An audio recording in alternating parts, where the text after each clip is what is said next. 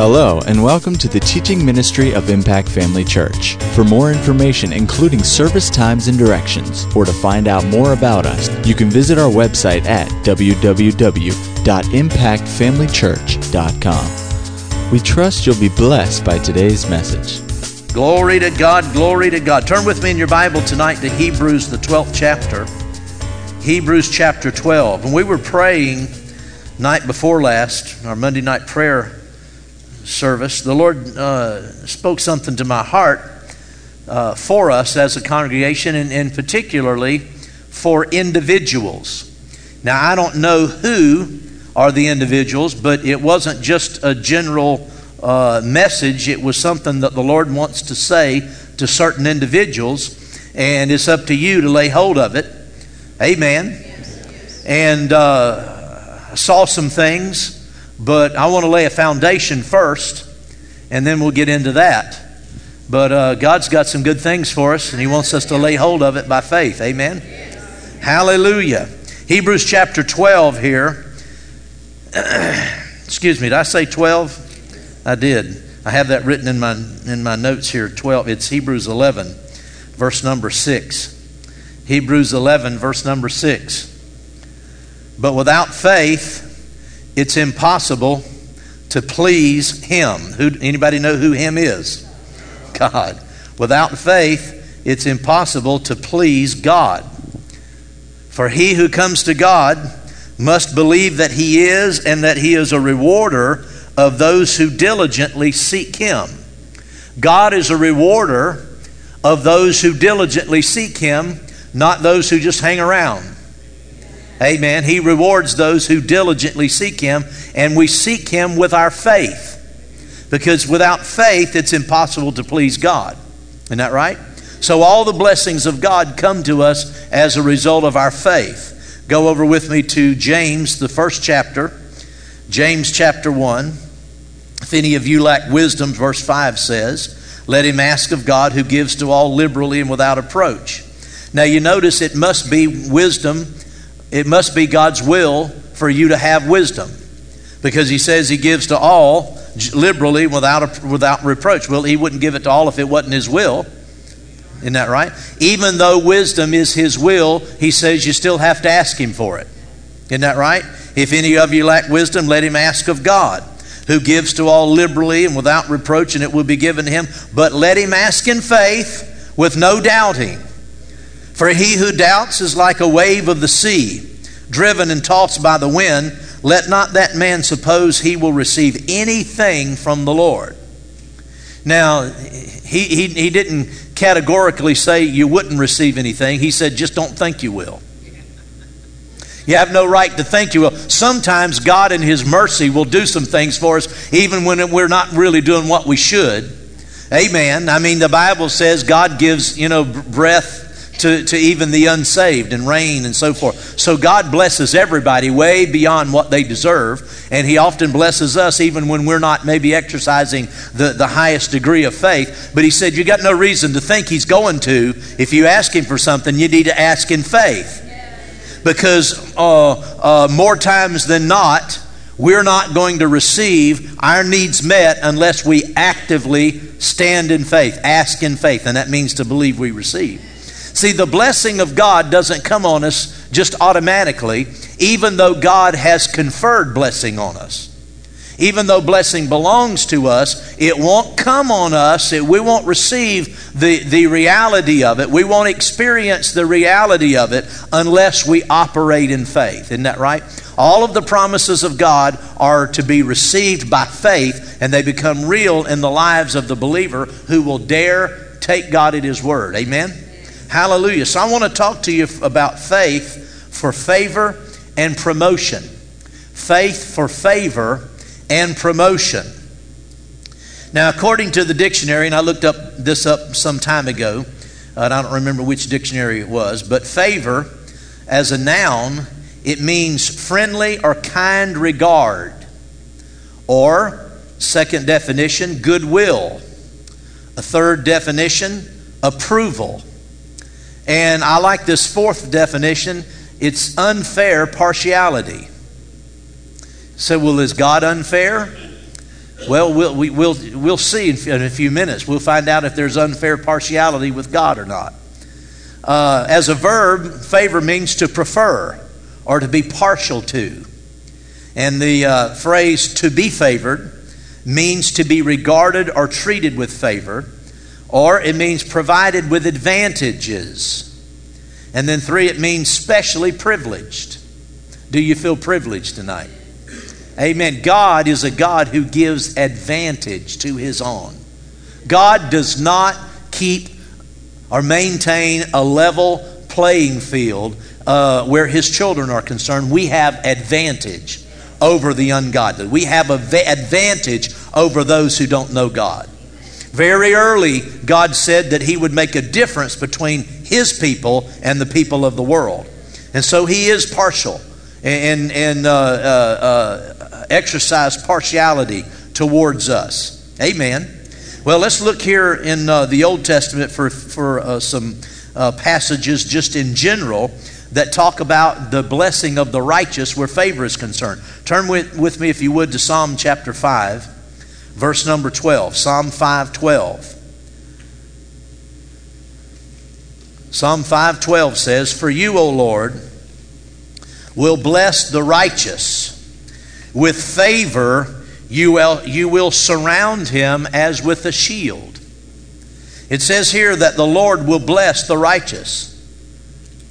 Well, I would say so. If you're righteous, you're already blessed. I mean, it's a blessing just to be made righteous. So this is something in addition to basic salvation, because righteousness comes with basic salvation. Matter of fact, basic salvation equals righteousness. Isn't that right? So once you're blessed, then He said He'll bless you with something else. He said, "Oh, you, O Lord, will bless the righteous." And here's the blessing He's talking about. "With favor you will surround him as with a shield." Well, everybody knows what a shield is for. A shield is some means of protection. I don't care if it's a shield on a battlefield or what kind of a shield it is. It's used for protection. That's inherent in the meaning of a shield. God said He would surround the righteous with favor as a shield. You know, that's exactly what Job had around him, and he didn't know it. And because he didn't know it, he couldn't access it in time of trouble. Go with me over to Job and look at what the Word says about this man. Now, Job, you might recall, historically lived sometime about the same time Abraham did. There's no indication that they knew each other, but Bible historians believe that their lives were that they existed at about somewhat close to the same time in history. And Job was a righteous man. He was a man by God's own testimony that feared Him and that walked upright in all of his conduct. And it says in chapter 1, there was a day when the sons of God came to present themselves before the Lord, and Satan also came among them. Have you found Job 1? The Lord said to Satan, "From where do you come? Where you come from?" Satan answered the Lord and said, "From going to and fro on the earth and walking back and forth on it." Then the Lord said to Satan, "Have you considered my servant Job, that there is none like him on the earth, a blameless and upright man, one who fears God and shuns evil?" Satan answered the Lord and said, Does Job fear God for nothing? Have you not made a hedge around him, around his household, and around all that he has on every side? You have blessed the work of his hands, and his possessions have increased in the land.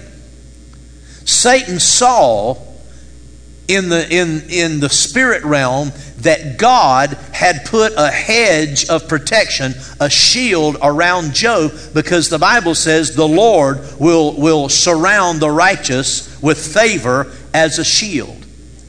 So this favor, this blessing, that this hedge that was around Job was not only around him, it was around his household and all that he had on every side. That means all of his possessions, everything he owned, everything having to do with Job was blessed. And God, in the realm of the Spirit, God had proclaimed blessing on him, favor on him. Because now Job wasn't a righteous man like you and I are, because he had not been redeemed by the blood of Jesus yet. But he was walking in all the light he had. He was a man of faith where God was concerned. Now, he was not a man of faith where all of his activities were concerned. But in his walk with God, you have to understand the Bible had not been written.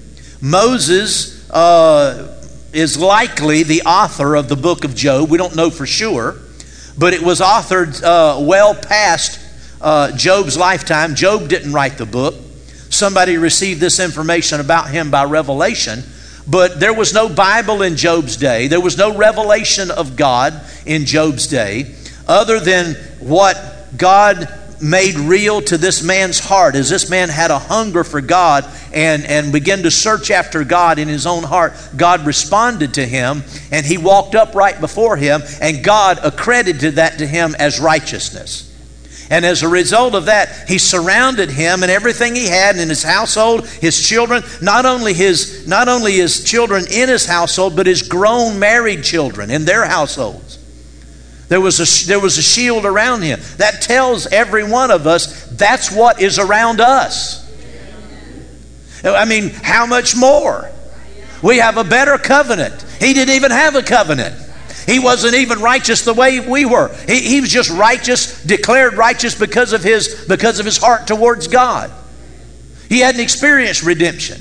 There was a shield of favor, of protection around him. It's around every one of us. It's around you. It's around your children. It's around their families.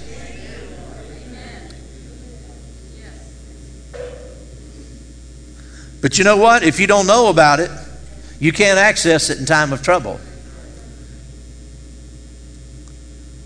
The Lord said, the devil went on to say, he said, stretch out your hand and touch all that he has, and he will surely curse you to your face.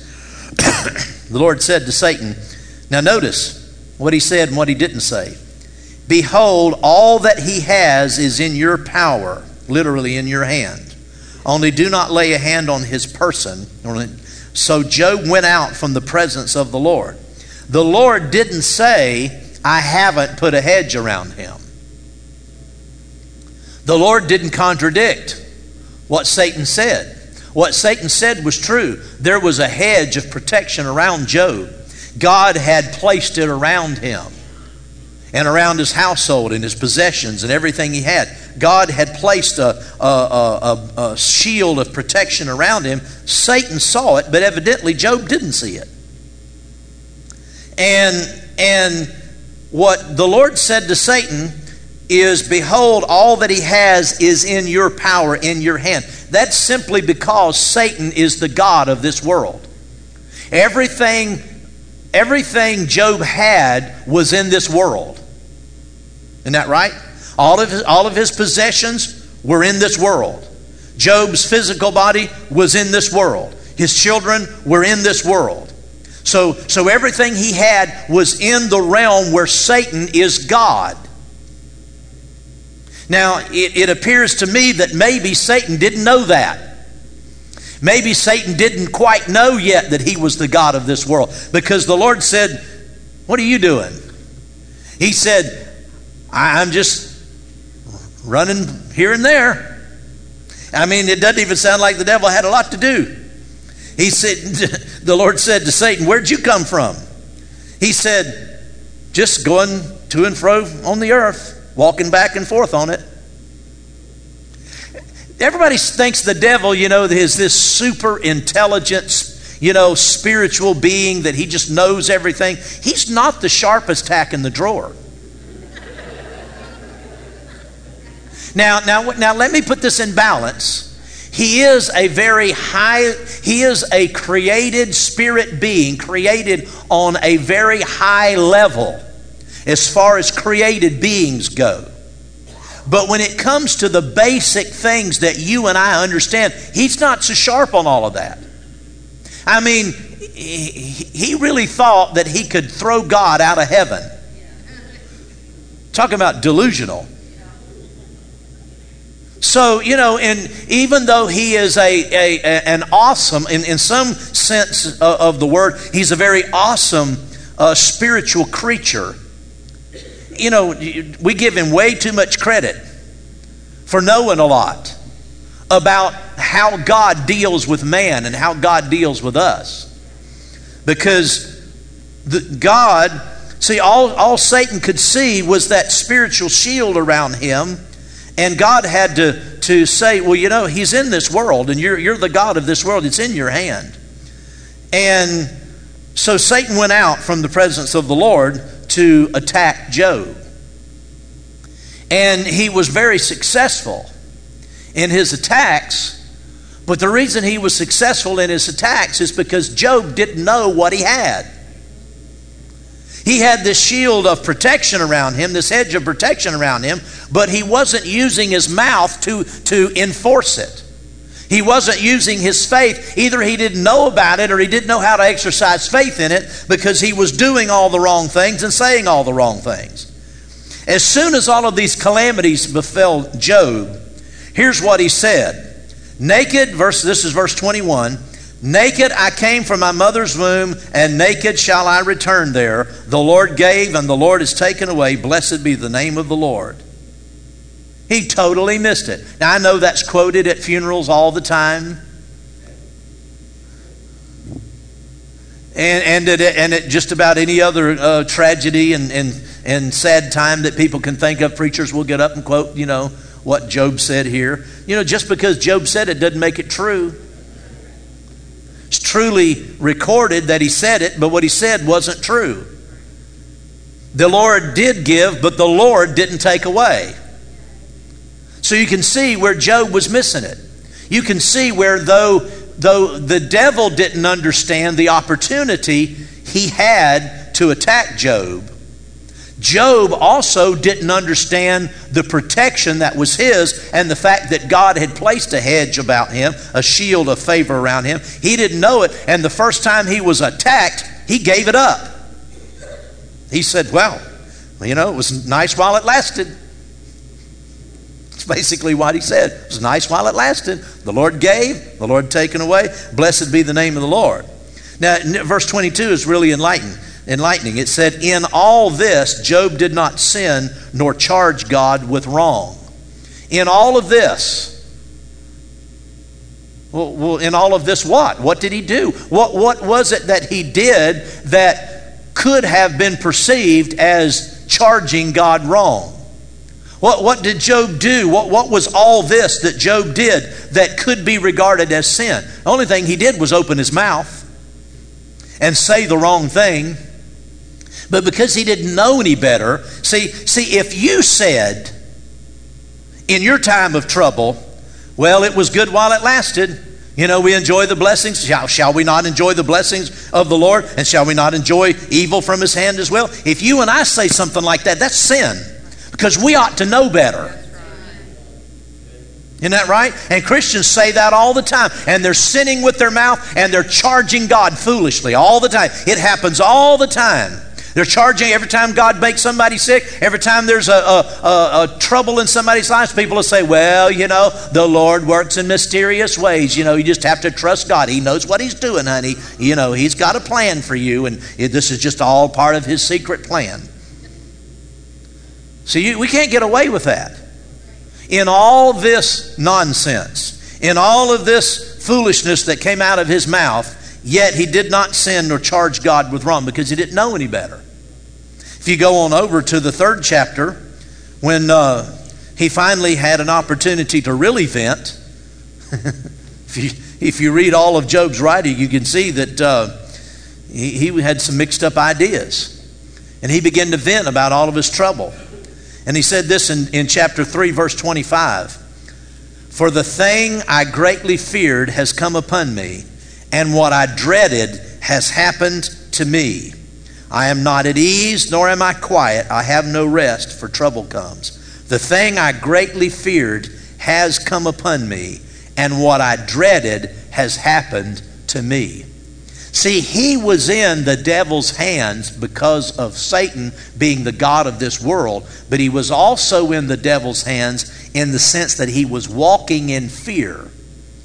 He evidently, by his own statement here, he had greatly feared these things would happen to him and to his family and to his possessions. This is something he had a fear about for a long time. And not only a fear, he had a dread. It seems that Job wasn't even able to enjoy fully the blessing that he had because he had this awful dread all the time and fear that I'm going to lose all of this. This is just too good to be true. So you can see he was in a very difficult situation. But the thing I want you to see, in spite of his fear, in spite of his dread, in spite of his lack of understanding, God had placed a hedge of protection about him. All he had to do was shape up and start saying the right thing. Now we could excuse him because he didn't have a lot of revelation. But we do. God has placed, it doesn't matter where the devil is. It doesn't matter that Satan is the god of this world. As long as you know that God has blessed you with favor, that favor is yours, that God surrounds you with favor as a shield, if you'll act on that, you can't be passive about it. You have to act on that. Amen.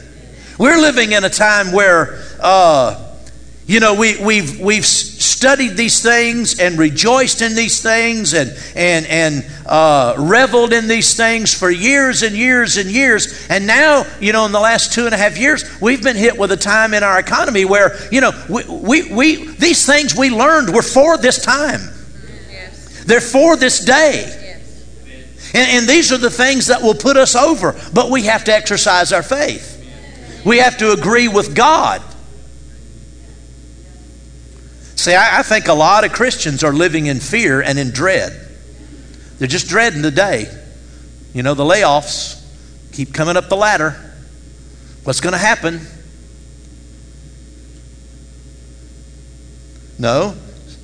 Get a revelation of what God's done. It doesn't matter what's going on with your company, with your business, with your personal finances. Doesn't matter what it looks like. There is a hedge around you. There is a hedge of favor around you. And these are days where we must step up and start living in that place of victory. Amen. Go to Psalm 84.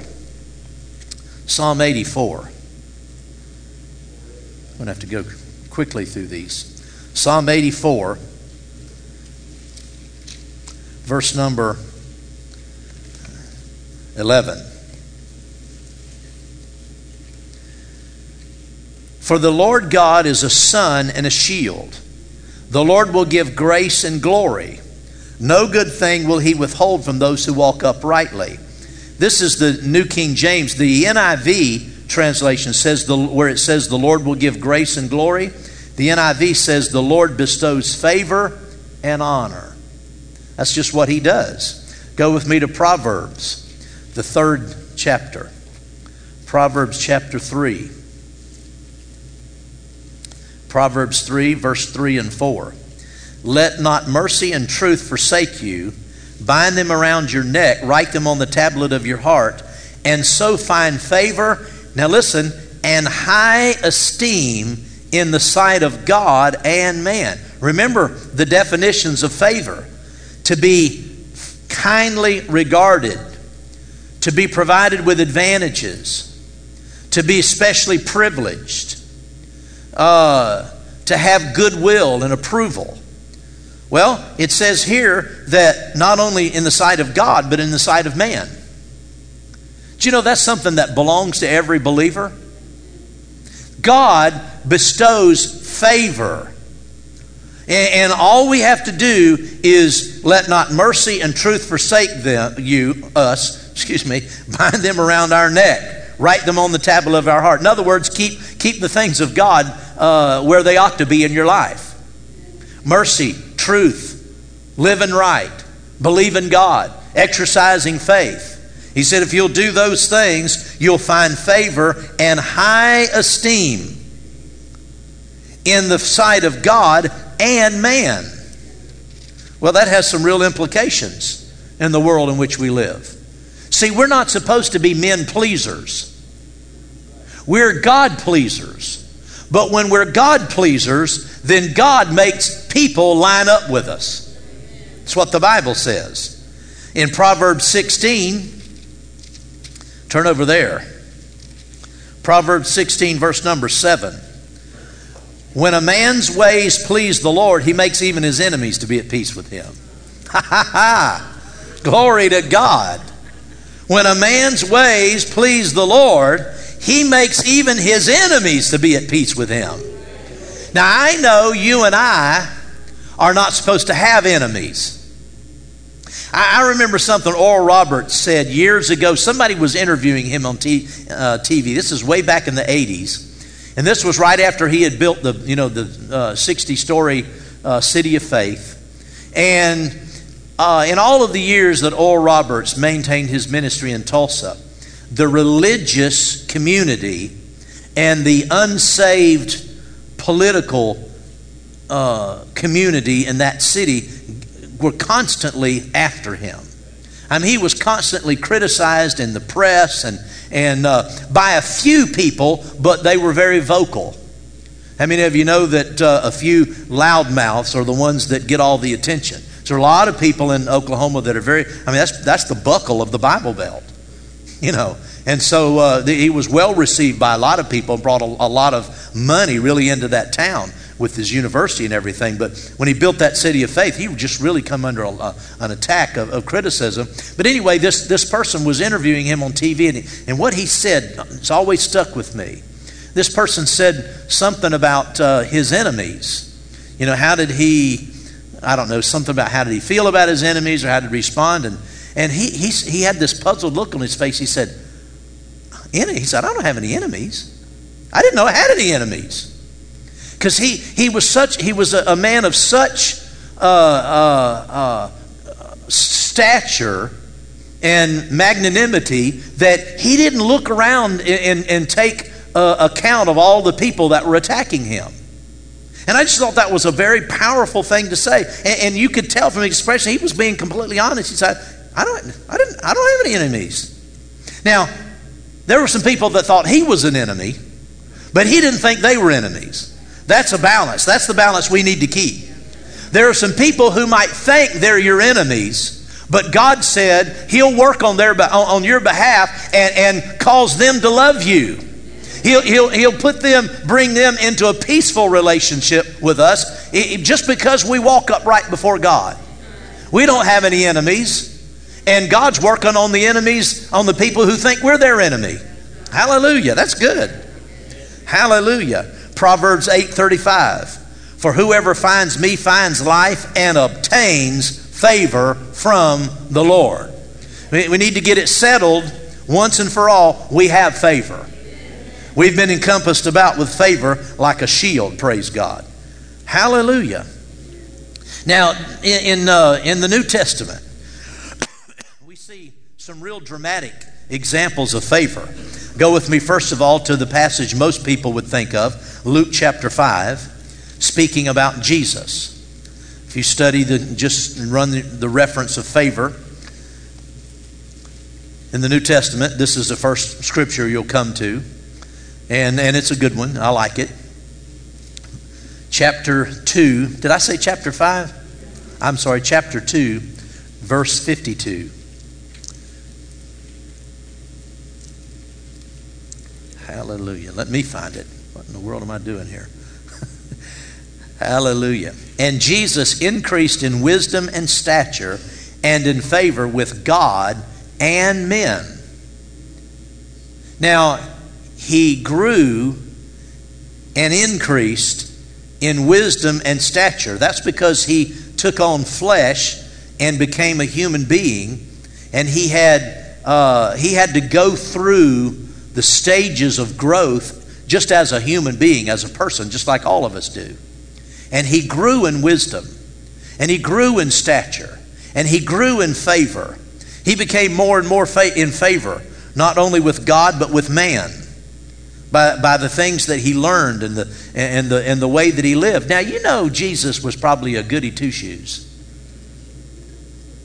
I mean, you know, kids are prone to get into things. That's just part of growing up. And that kids tend to be mischievous and get into things and do things. Jesus never did.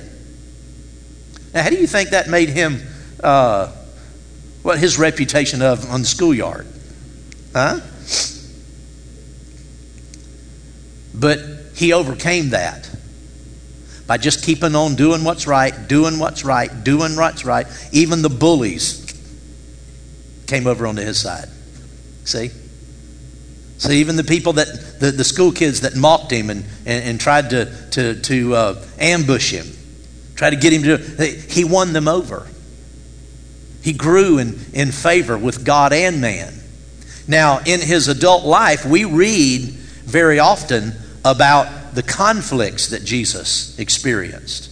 You know, there was constantly a conflict, but who was the conflict with? It was with the religious rulers. Isn't that right? It really wasn't with the Roman officials. The Romans were duped into the crucifixion. Okay? They were drawn into that. They really didn't have anything to say about Jesus. In fact, Herod liked to talk to him. But the religious people constantly badgered him and badgered him and badgered. I tell you, religion is one of the most devilish things. I'm talking about the religious bigot, the religious person that's just so bound up with their traditions and their own ways. They really don't have a heart for God. They just have a heart for their traditions. And he had conflict with them with those kinds of people all the time. But look at Mark chapter 12. This is something we don't really credit to him or take note of as often as we should about his life and ministry. In Mark chapter 12, just after Jesus had said some things and had some conflicts with different teachers and rulers and all, the latter part of verse number 37 says, "And the common people heard him gladly." See, the common people always loved Jesus. The common man loved Jesus. They came out on foot by the tens of thousands just to come out and stay for days just to hear him teach. Of course, he ministered to them. He loved them. He showed them the love of God. Jesus had an enormous amount of favor in this life. Say, well, he ended up on a cross. Well, that was God's plan. God allowed that to happen to fulfill the plan of redemption. And you say, well, the people turned against him. Well, they were coerced, though. They were deceived and coerced by the Jewish people, the Jewish leaders and so forth. And you know, they were flaky people. They're just like today. They're flaky. And they'll just turn and go wherever there's a basket of food, they'll go, Isn't that right? No, Jesus had tremendous favor with people. And then the early church, of course, had the Christians in the early church were blessed with supernatural favor. You all know Acts chapter 2, verse 46 and 47. Let's read it. Acts 2, 46 and 47. So continuing daily with one accord in the temple and breaking bread from house to house, they ate their food with gladness and simplicity of heart, praising God and having favor with all the people. And the Lord added to the church daily those who were being saved. Notice when the church was the power of God was flowing, when the church was doing what it should be doing and just praising God. This was a time of just wonderful excitement. And the Christians were just praising God and enjoying his blessing. And it said they had favor with all the people. See, unbiased people will still favor anybody who's doing right. Isn't that right? Now, I know there are some wicked people in the world who want to argue and fight, but remember, when a man's ways please the Lord, he'll make even his enemies to be at peace. So instead of becoming focused on the negative, we need to be focused on the positive. You don't have to exercise any faith for the negative things to happen. You don't have to believe God for persecution, because it's going to come. No, what God wants us to do is believe God for the favor, because that's what He's promised us. Isn't that right? Now, a lot of times we also think of the Apostle Paul as a man who endured much trouble and tribulation.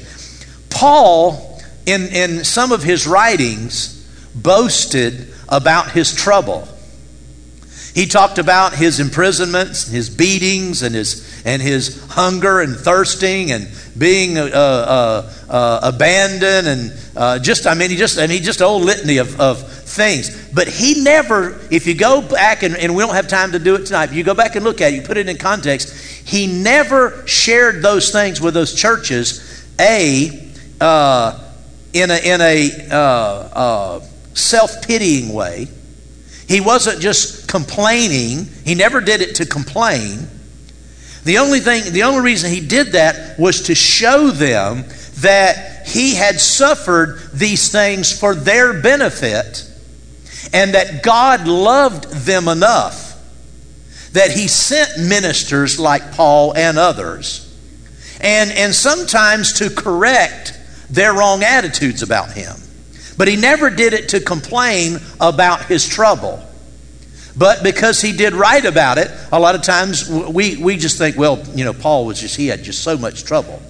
And we do know that he wrote in 2 Corinthians, that because of the abundance of the revelations that had been given to him, that there had been given to him a thorn in the flesh, a messenger of Satan to buffet him.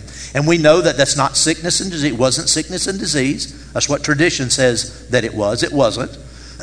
Tells us exactly what it was. It was a messenger of Satan, an angel of Satan. In other words, a demon spirit, or angelic, evil spirit of some kind that was sent to trouble him. And everywhere Paul went, we read about how the religious people, the same people that gave Jesus trouble, followed Paul around and stirred up trouble everywhere he went. Well, we think about those things, and we think about it in Jesus' life. We don't focus enough and pay attention enough to the fact that because Jesus was righteous and his ways pleased the Lord, that he had a lot of favor coming his way. Well, Paul had a lot of favor coming his way. And sometimes you can read over these things, but today I just started recollecting in my mind and came up with some scriptures that show some real amazing favor. Go to Acts chapter 16. Acts chapter 16. Now, the messenger of Satan stirred up opposition there in Philippi. That's what happened in the 16th chapter of Acts. Paul was in Philippi. He started a church there. Demon-possessed girl, possessed with the spirit of divination, was delivered. He got thrown into prison, beaten, put in prison, put in stocks. So that doesn't sound like a whole lot of favor. Well, wait a minute.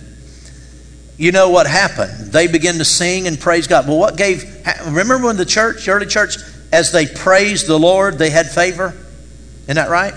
See, if we'll keep praising God in everything, that favor begins to kick in. If you won't get off on the negative side and stay on the positive side and keep thanking God and praising God, that favor can begin to work in any situation. And we know that the prison doors, there was a big earthquake, shook the prison doors, all the doors flew open, everybody's bands came loose. I mean, that's supernatural. Earthquakes don't cause shackles to come off of people. It causes roofs to fall in. Isn't that right? No, they were all set free, and the jailer who was watching them, he knew, or he thought that surely all of the prisoners have escaped. And rather than face the officials, he said, I'm just going to fall on my sword and take my life, because that would be better than to face the horrible treatment I'm going to receive at the hands of my superiors. And so he started to fall on his sword, and Paul and Silas said, hold on a minute, wait a minute, we're all here. None of the prisoners had fled. He said, he'll make even your enemies to be at peace with you. Now, you think that here you are, you're in prison. Other people are in prison. Usually, as a usual thing, the people in prison aren't the best people in society. Now, I know everybody in prison says, yeah, but I'm different, but you know they're not. Okay? The majority of the people in there, thank God they're in there. Okay? They're in there for a reason. They haven't done right. And you would think they wouldn't want to be listening to Paul and Silas. But while they were praising God, God gave Paul and Silas favor with all of those hardened criminals. No telling how long some of those people had been in there. So much so that when the doors flew open and their bands popped off, they didn't want to leave. That's favor. I mean, that's uncommon favor. Now, not only that, you know, the jailer came in and Paul said, "Oh, you know, don't harm yourself. We're all here." And we know the story. I've just got a couple of scriptures, you know, typed out here, so I don't have the full text. But you know what happened there? That the jailer and his household, everybody was saved. Isn't that right? Now, in verse 33 and 34, he says, he took them, that is Paul and Silas, the same hour of the night and washed their stripes. This is the prison guard who's entrusted with keeping the dregs of society. I mean, the worst of the worst. I've known people who've worked in the state prison system. And sometimes it can be such an oppressive job if you have to actually work in there, you know, with the population. Because you deal with such gnarly, just nasty, demonic people that it's just oppressive. And they're the last kind of people you want to hang around with. But he took Paul and Silas in the middle of the night. Remember, it was about midnight. And washed their stripes. The jailer washed their stripes. That tells me they hadn't been washed. And immediately he and all his family were baptized. Now when he had brought them into his house, he set food before them and rejoiced, having believed in God with all of his household. That goes beyond someone's ordinary salvation experience. He was afraid that if the prisoners got out, he would lose his life. And now he's brought the prisoners into his home, washed their wounds, fed them in the middle of the night. What in the world is he thinking? Nobody does that. No, that's favor. That's favor. I don't care how bad the situation gets. Favor will turn it around. It turned it around. Hallelujah. Go over to the 27th chapter of Acts. The 27th chapter of Acts is the story of Paul en route to Rome as a prisoner. He had some tremendous favor as a prisoner. In chapter 27, the end of chapter 26, Agrippa says to Festus, this man might have been set free if he had not appealed to Caesar, so we're shipping him off to Caesar. Chapter 27, verse 1. When it was decided that we should sail to Italy, they delivered Paul and some other prisoners to one named Julius, a centurion of the Augustan regiment. So entering a ship of Adramyttium, we put to sea, meaning to sail along the coast of Asia.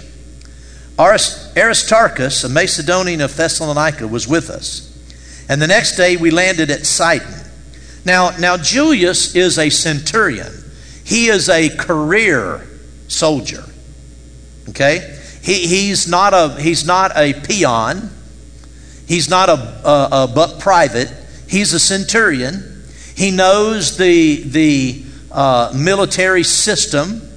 He knows even more so than that jailer did what happens to people who are irresponsible with their prisoners. Okay, and later we find that the other soldiers on board under his command were getting ready to kill the prisoners. So that's what they thought of prisoners. Okay, but it says the next day we landed at Sidon, and Julius treated Paul kindly and gave him liberty to go to his friends and receive care. Are you kidding me?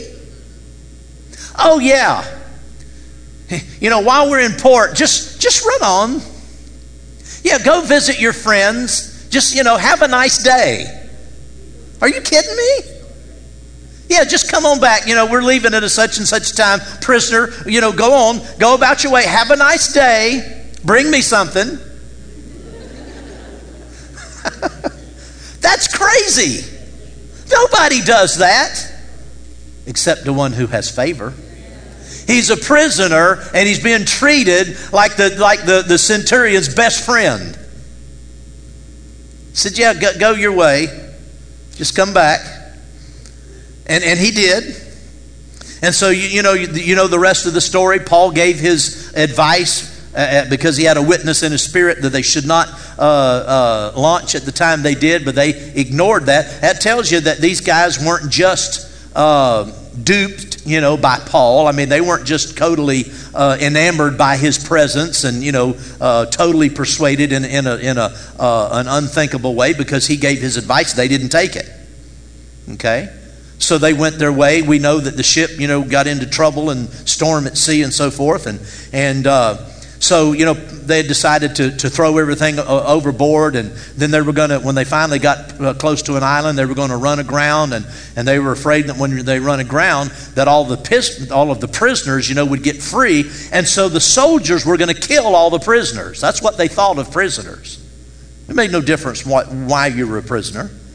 And in verse number 42 says the prisoners' plan, or the soldiers' plan rather, was to kill the prisoners lest any of them should swim away and escape. That's pretty crude. I mean, give the rats a chance at sea at least. I mean, they're in the middle of the sea, the boat's falling apart. You're going to sit there and shoot at them or whatever you're going to do. That's inhumane. Let them at least try to survive. Kill them when they get to shore. That's the kind of people we were talking about.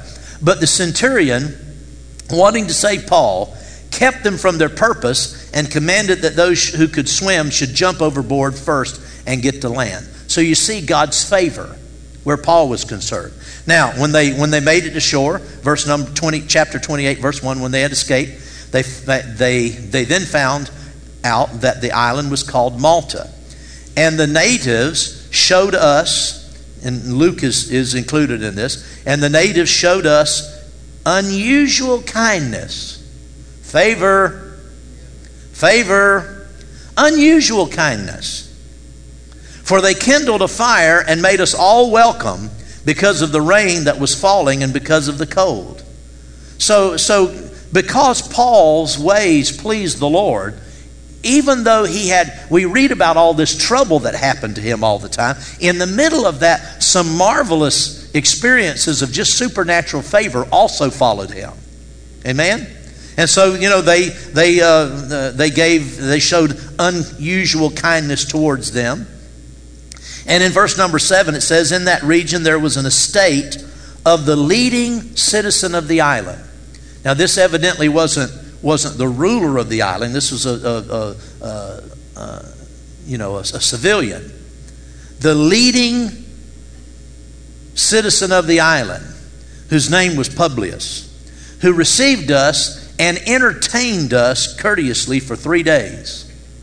If you got to be on your way to prison, he had a pretty good deal of it, Shipwreck or no shipwreck. Talk about God taking the things that the enemy meant for destruction and turning them for good. God does that for those who he favors. Amen. And so Paul went into him. In verse number 8 it says, so happened that the father of Publius lay sick with a fever and dysentery. Paul went into him and prayed. He laid his hands on him and healed him. So when this was done, the rest of those on the island who had diseases also came and were healed. They also honored us in many ways, and when we departed, they provided such things as were necessary.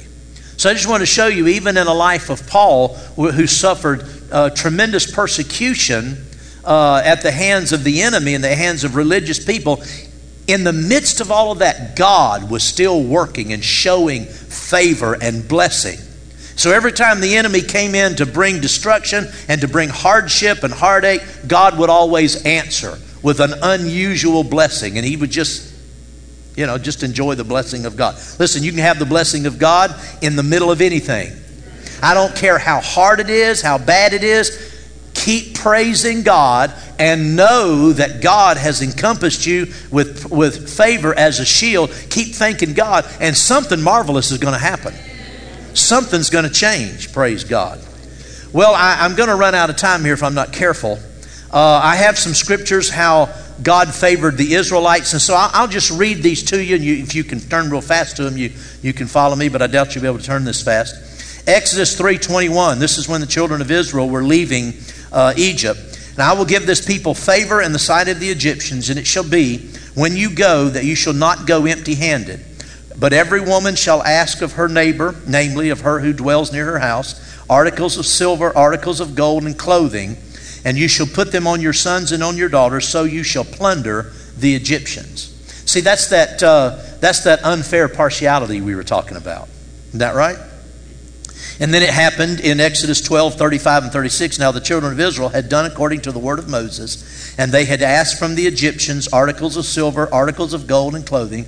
And the Lord had given the people favor in the sight of the Egyptians, so that they granted them what they requested. Thus they plundered the Egyptians. You have to remember, these were slaves. The Israelites were the slaves of the rest of the people of Egypt. These were the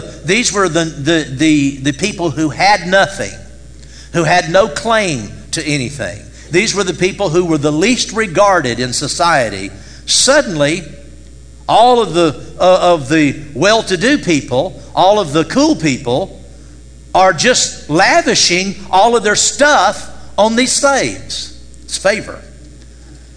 And then Psalm 44, verse 3, talking about this and how they conquered the land. For they, in chapter 44, verse 3 says, for they did not gain possession of the land by their sword, nor did their own arm save them. You know, they did use their sword.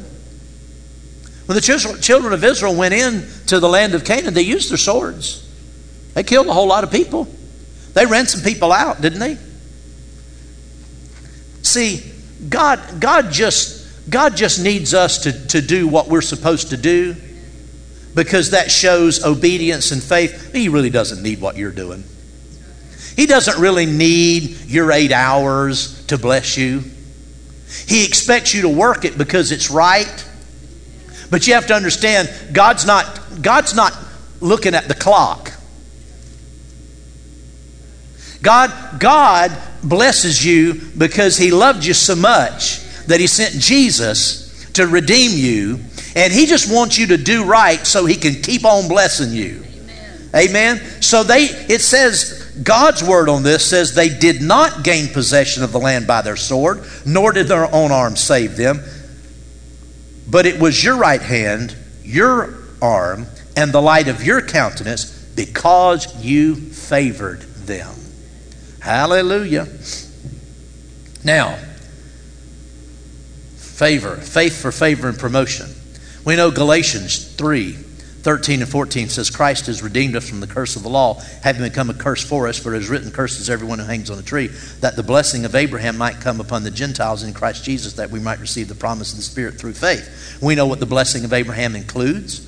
It includes a lot of things, but one thing it includes is that He would bless all of the work of our hands. Isn't that right? That everything we put our hand to, He would bless. That's part of the blessing of Abraham. That's part of the favor of God.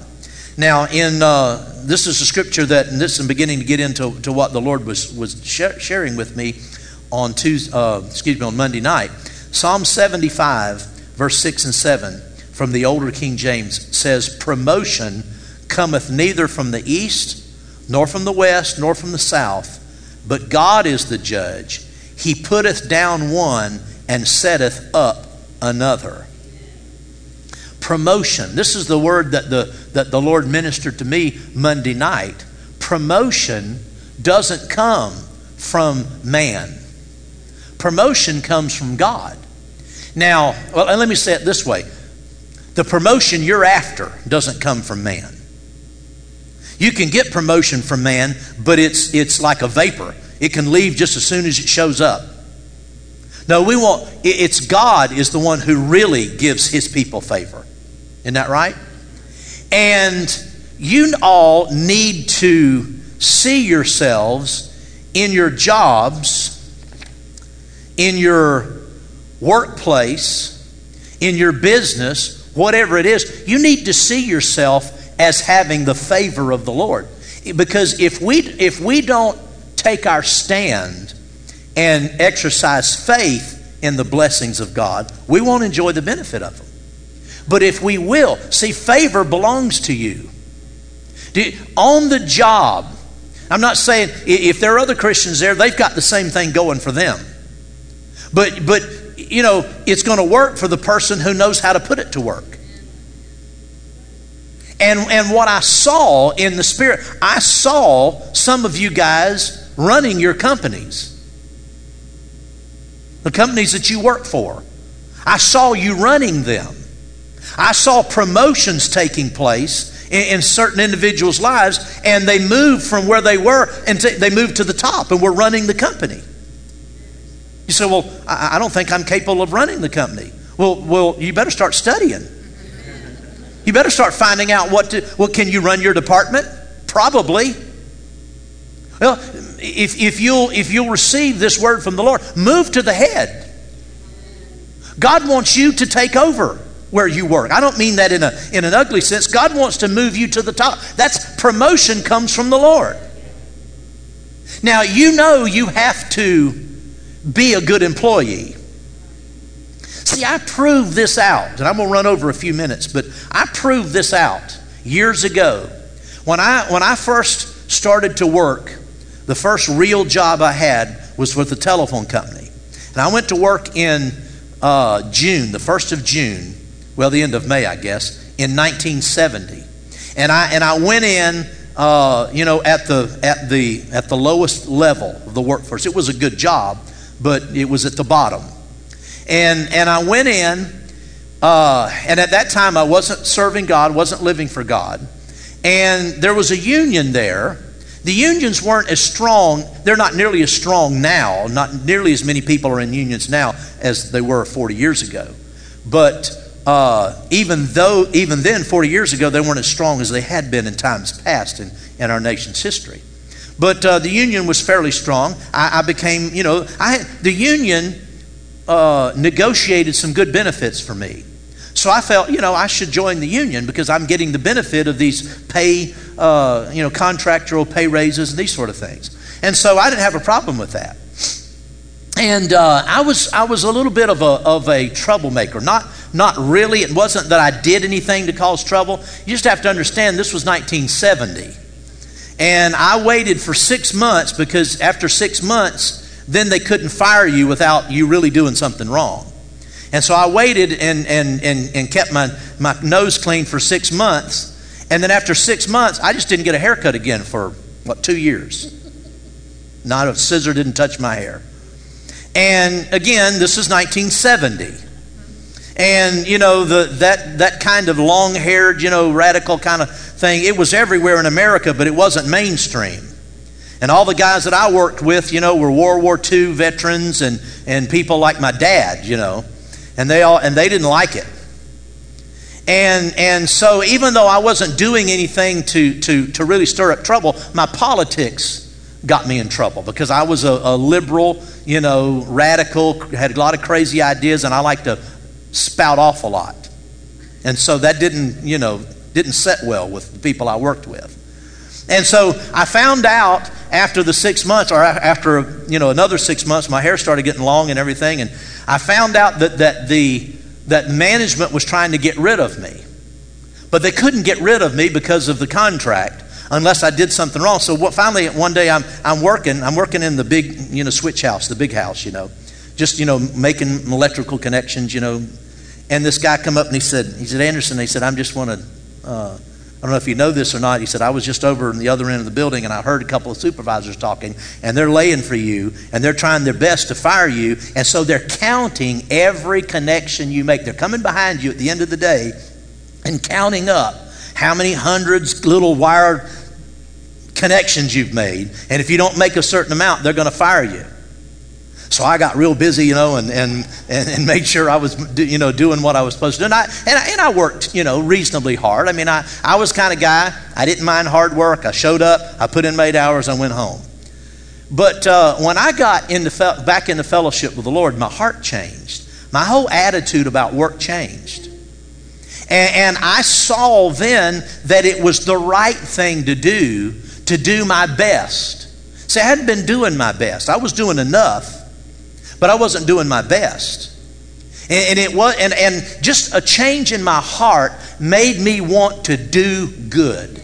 Made me want to be a good employee. It was not an attempt to brown nose or anything like that. It was just I suddenly began to have pride in my work, and I wanted to do the best work I could do.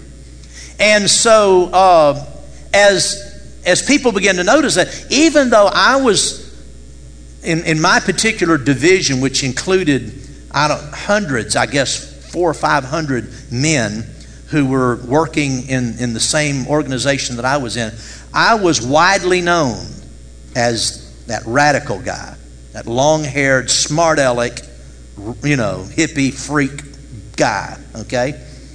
But I had a nice personality. And guys at work were always trying to get at me, and pick at me and stuff. But I'd always laugh, and just roll with it, and they'd laugh. And so it really wasn't mean-spirited a lot of times. It was just agitation, and except for my bosses trying to fire me. But when I got it back into fellowship with the Lord, all that changed. And very quickly the word began to spread around the company. Anderson's got religion. And people would come by and they'd ask me questions and try to figure out what's going on, But my reputation changed very, very rapidly, and my stature and the way management saw me changed. Now, and a lot of it, of course, was because I started, doing what I should have been doing all along. But even beyond that, God began to work supernaturally. Because we had a union, you had certain pay raises that came to you automatically every 6 months or a year or whatever. I don't remember what it was, but those were contractual. But moving from one pay scale to another was not contractual. That was based simply on merit. And the whole 9 years I was there, I was constantly moving up from one pay scale to the next pay scale, just because God blessed me. And I didn't have an attitude about the union. I wasn't anti-union. I paid my dues. But they had these crazy rules. When you were hired on the phone company, you were issued this little leather tool pouch and belt, and it had two screwdrivers and 2 different kinds of pliers and some wire cutters and stripping tools, and that was your official, it's what was given to you. And so you're required to take that from job to job, from building to building, wherever they sent you to work. But then on a job in a big building, in a switching office, there was other tools that the company had to bring out. And it was big black, these big black suitcases looking things of specialty tools and other stuff, and drills and pan saws and all kinds of stuff. Well, the union said, we don't carry any of that stuff in our car. You only carry your leather tool pouch. You'd make the company carry all that stuff. Well, I was in a situation where I started working in PBXs, and I was going from job to job to job, small businesses all over town, and it was stupid for the company to hire a courier service to carry all this stuff around, follow me around from job to job. So I just said, I'll just take it with me.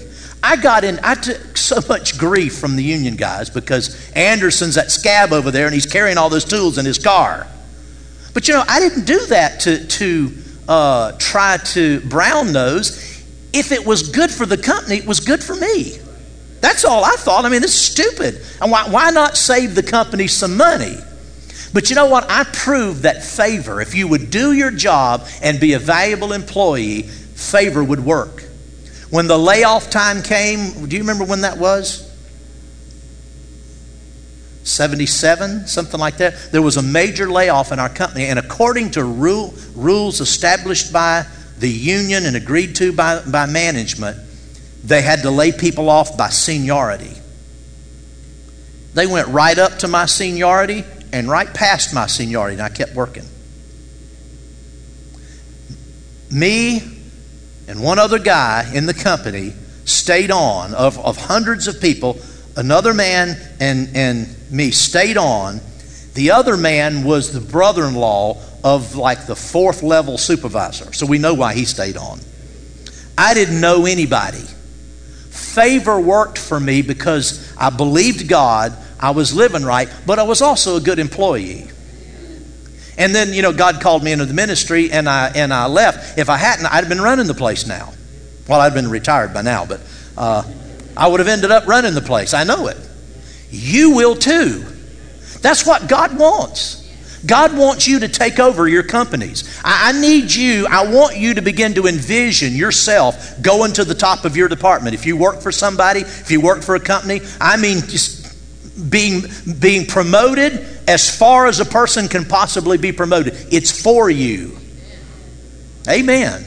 If you own your own business, you need to see that God has encompassed you with favor, and your business and deals will come your way that don't come to other people, because God honors His own children, and with favor He encompasses you. In your private business, you need to see that everywhere you go, God has a better deal for you.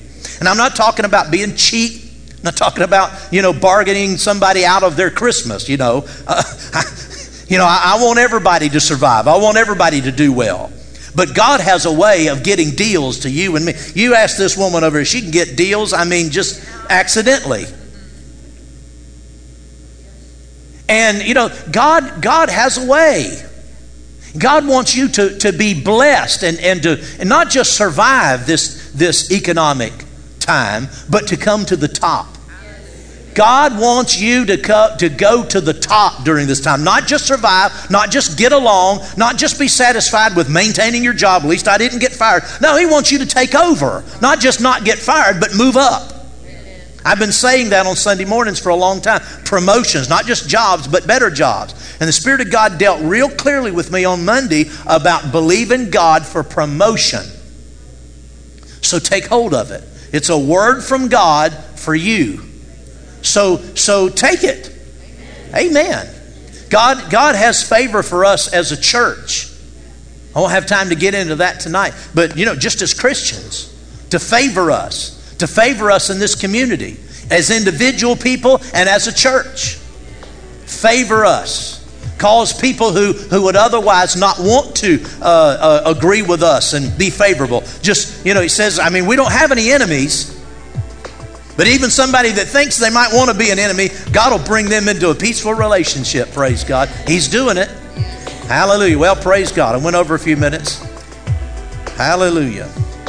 At Impact Family Church, it is our desire to see you blessed through the power of the Word of God. We have been helping people to change their world for over 25 years through our dynamic ministries and teaching. If you are going to be in the North Central Florida area and are interested in attending our services, or just want more information about us, you can visit us online at www.impactfamilychurch.com.